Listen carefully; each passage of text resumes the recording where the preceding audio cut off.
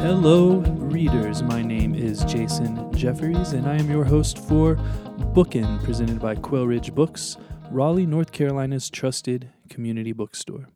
My guest today is Jasper Fforde, winner of the Wodehouse Prize for Comic Fiction, author of the Thursday Next series, the Nursery Crime series, Shades of Grey, and most recently, Early Riser, published by Viking Press, an imprint of Penguin Random House. Jasper, welcome to the program. Oh, thank you. Yeah, and Jasper, my first question for you involves the acknowledgement section of your book, in which you thank your readers for sticking with you through your creative hiatus of 2014 through 2016. Can you tell me about that?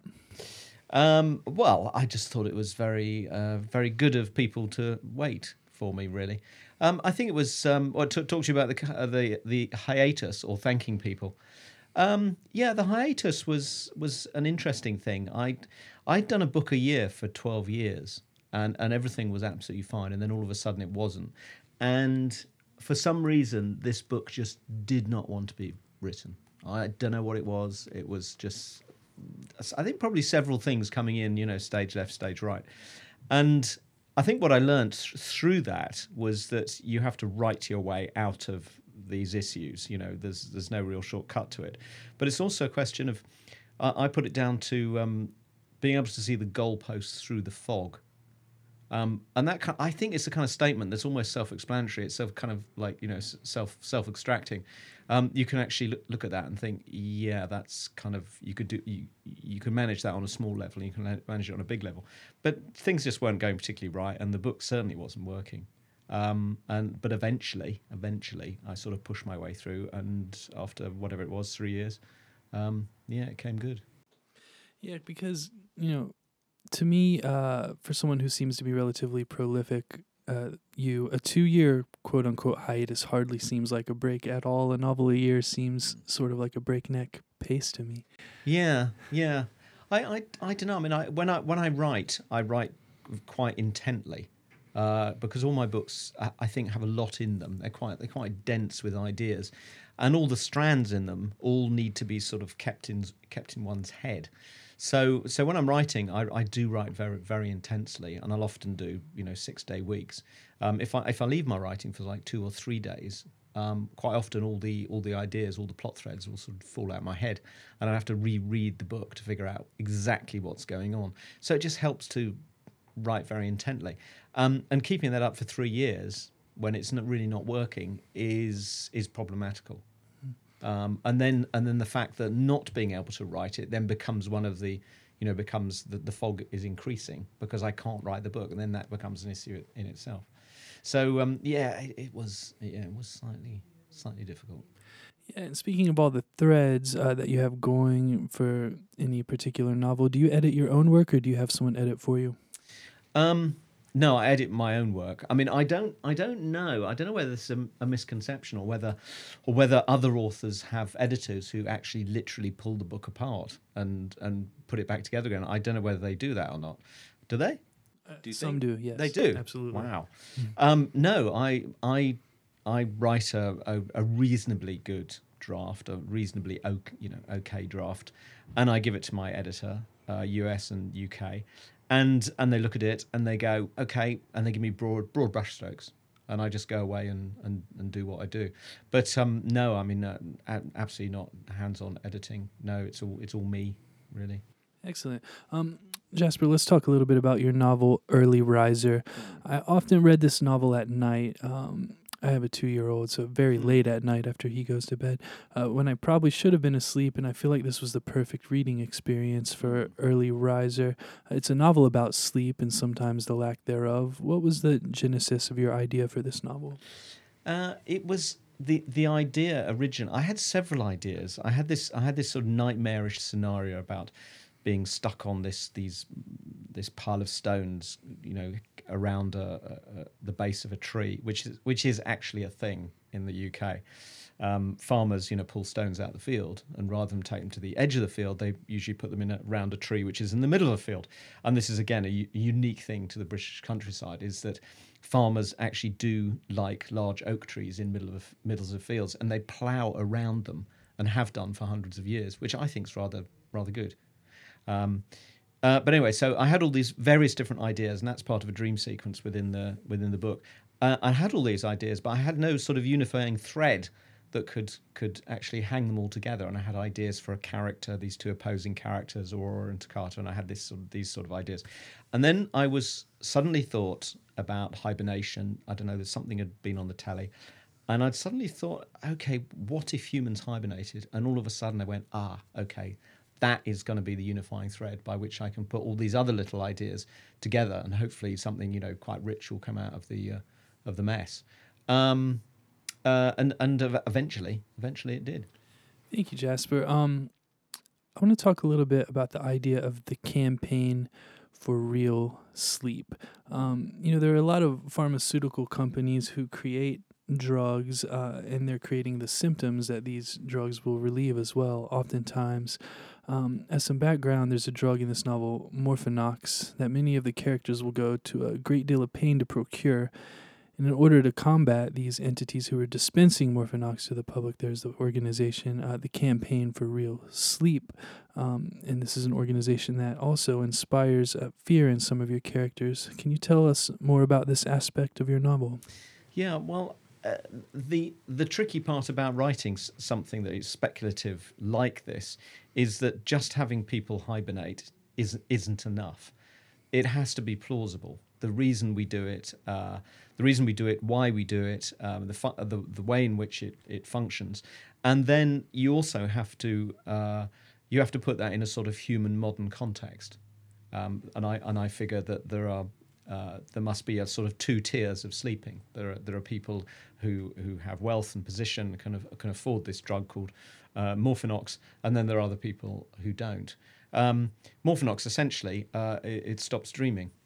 Because the idea is that you have to bulk up quite considerably to be able to survive the 4 months of the winter, and this is how a lot of animals do it. And if you take Morphinox, then it just relieves you of dreaming, and of course you can actually then lose less weight because the subconscious mental activity will actually burn energy that could be used for staying asleep for a little bit longer. So you don't have to be quite so heavy to survive the winter. So this is kind of how the hibernation functions.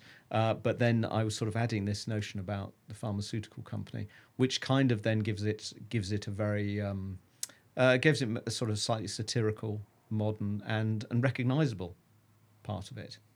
Which I think is kind of important. It kind of complicates it slightly, but humans hibernating is a very sort of complex subject, and I think maybe that was some of the difficulties in writing the book, because originally the book was at first draft it was a sort of 170,000 words of just a very detailed world in which humans hibernate, but not much story, and that was the big issue is I actually had to find out where the story was, find out where the arc was, find out what the characters were doing, and finding out where it really worked from a narrative point of view. But no, satire, always good fun to put in, and pharmaceutical companies, over here as well as in the UK, there are sort of, let's say they're ethically challenged sometimes. So, they were pretty good to put in. Yeah, the idea of hibernation for the human race is a very interesting one, especially that it necessitates that pudding becomes a currency and things of that nature, which was very clever. Going back to my last question, though, can you tell us a little bit about the organization, the Campaign of Real Sleep, or for Real Sleep? I mean. Yeah, Campaign for Real Sleep.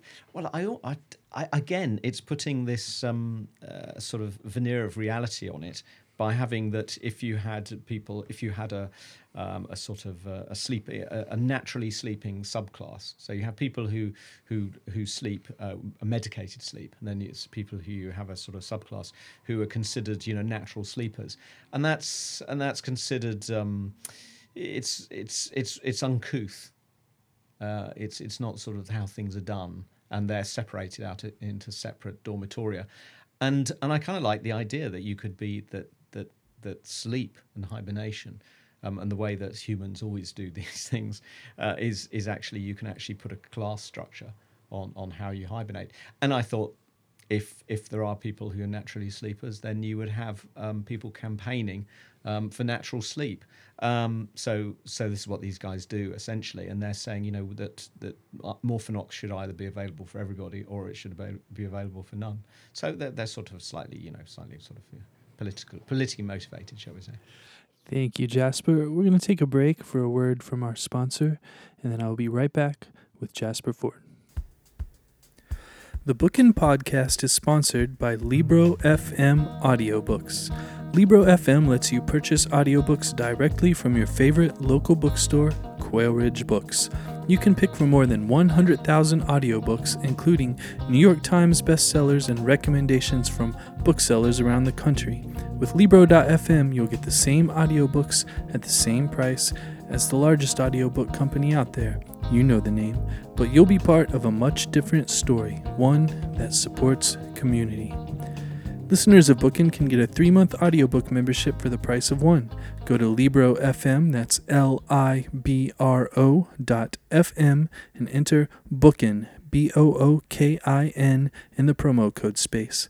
With each listen, take pride in knowing that you're supporting local bookstores. I am speaking with Jasper Ford, author most recently of Early Riser, published by Viking, which is an imprint of Penguin Random House.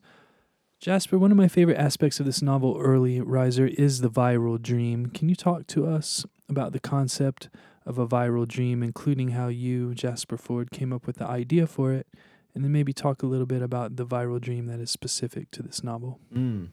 Well, I kind of like the idea that you could maybe catch a dream from someone else.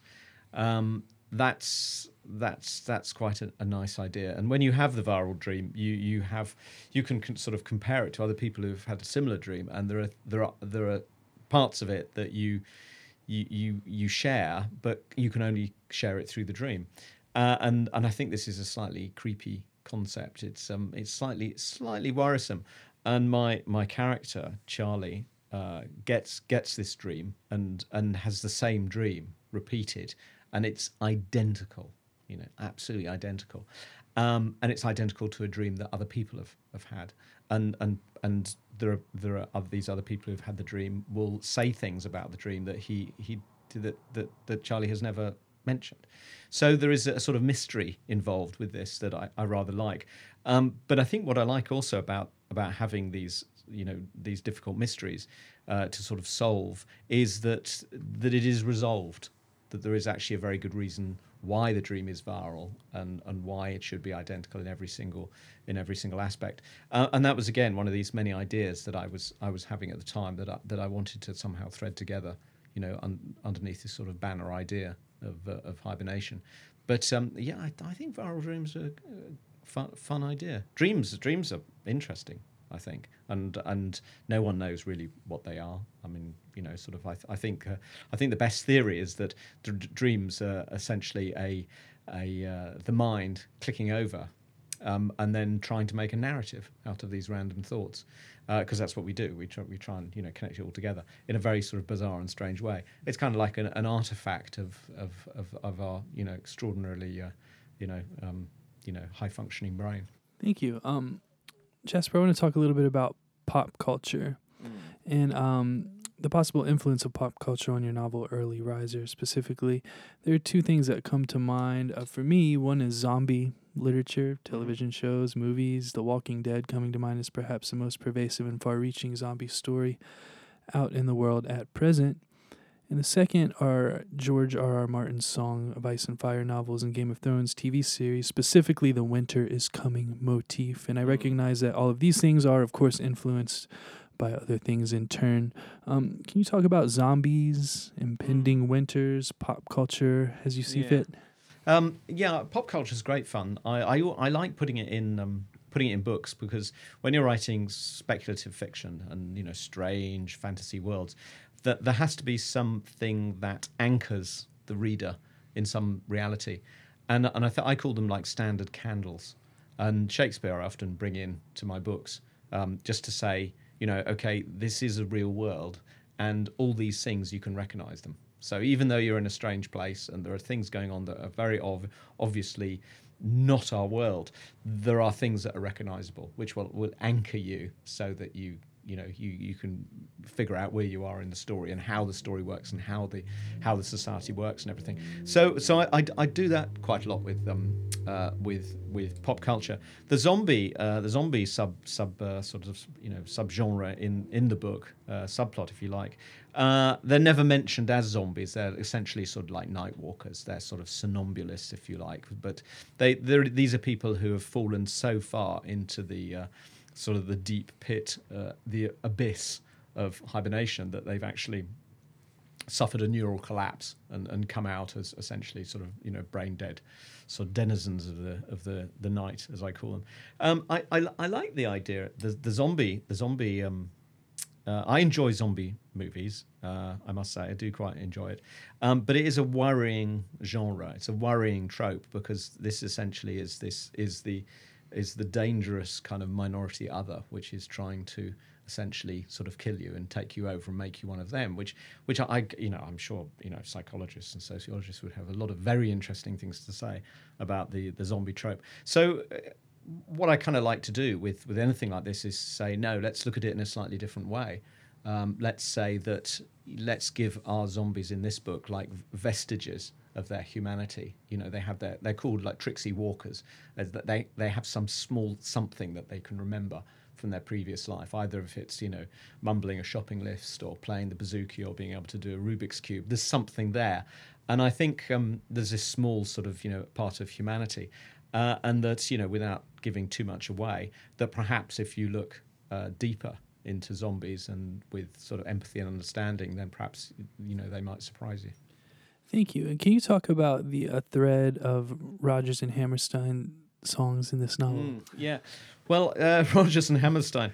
Yes. Well, there is some because of course writing a book about hibernation, you have to kind of look at it in a kind of logical fashion. And if we'd always hibernated, and I think that's the important thing in this book, is that humans have always hibernated. So they had time to build up their own hibernational sort of mythology of these sort of creatures that obviously sort of mythical, that live in the night. Because for most people, the like the middle of the night doesn't exist. For many of us, we sleep through it. We're completely unconscious. And I think for many people in the book, most people in the book, are the ones that you never really meet. They're the ones who go to sleep in the winter and they wake up in its spring. And for them, 4 months of the year just does not exist. So I had to create what's called the winter Volk, which are all these sort of people, sort of strange creatures, animals, if you like, that live in the winter. And one of them is called the Gronk. And the Gronk is very interested in Rodgers and Hammerstein for some reason, and likes to fold likes to fold linen. And I think the thing about writing about mythical creatures is that they're kind of illogical. They're kind of random in what they do. And I think the notion that the Gronk really likes Rodgers and Hammerstein and really likes folding linen does oddly give it credibility rather than making it sort of silly. I wanted more Rodgers and Hammerstein lines. I actually wanted to use lines from the songs, but I couldn't clear them. I couldn't even get to talk to them, actually. They sent me one return email, and then it was just silence. And of course, silence is the new no when it comes to emails. If someone's not emailing you back, the answer is no, because of course they're getting them, even if they say they don't. It's the new no, new way of saying no, which was unfortunate. Yes, I couldn't use them, but I could luckily refer to Rodgers and Hammerstein, and I could use the titles of the songs. That is allowed. Excellent, thanks. I have a question about a specific line in the novel, and this is from bookseller Bill here at Quail Ridge Books. The line is on page 229 for any listeners who are following along with your books at home. There's a passage that starts, "It's very beautiful, isn't it?" said Fodder, pausing briefly to stare admiringly at the wavering light, the railings, the stonework, and statue draped in snow. And then the next line says, "Sort of desolate," I said, "in a magnificent kind of way." Does that line have any sort of meaning outside of this book? I think it's how Buzz Aldrin described the moon, of magnificent desolation, and I think that was probably one of the greatest sort of short descriptive sentences, probably in the English language. This is a man who's gazed upon a place that no human has been before. They say that Armstrong was the first on the moon, but he wasn't. They were there together. He just stepped on it first. But I think for all the one small step and everything, the really key expression on the moon was the magnificence of the desolation, which just sums it up perfectly and beautifully. And you hear these things and you kind of want to paraphrase them or just move them around a different way and use them. And that's exactly where it came from. Thank you. And Jasper, because we are a podcast that is rooted in a bookshop, do you have any books that you would like to recommend for our listeners? Recommend for your listeners. Well, the book that I read for the first time only, I think, about 2 or 3 months ago, and I haven't read a better book since, and I don't think I will for many, many years, was True Grit by Charles Portis. And I always liked the movie, not the John Wayne one, obviously, the later one. And I sort of really liked it. And someone said, "Oh, you should read the book because the book is actually very like the movie." In fact, really all they've done is just put the book on the film. Mm-hmm. So I read the book, and it is an extraordinary piece of work. I mean, it really is a lovely, lovely piece of work. It's almost like 3 narratives. You've got 3 voices. You've got Mattie as the young girl. Then you have Mattie commenting on the thoughts of a young girl, and then you have a much older Mattie describing, the whole story. And I just think it's a lovely piece of work, and it begins brilliantly, it ends brilliantly, and the whole thing is just terrific. Thank you so much, Jasper. I've been speaking with Jasper Fforde, author of Early Riser, published by Viking, an imprint of Penguin Random House. Jasper, thanks for joining me. Oh, my pleasure. Thank you. Thank you. Once again, I'd like to thank Jasper Fforde for joining me. Signed copies of Early Riser can be bought in-store or online at www.quailridgebooks.com while supplies last. Our sponsor is Libro.fm audiobooks. Please go to Libro.fm and enter the promo code BOOKIN, that's BOOKIN, to get 3 months for the price of 1. My name is Jason Jefferies, and this has been Bookin'.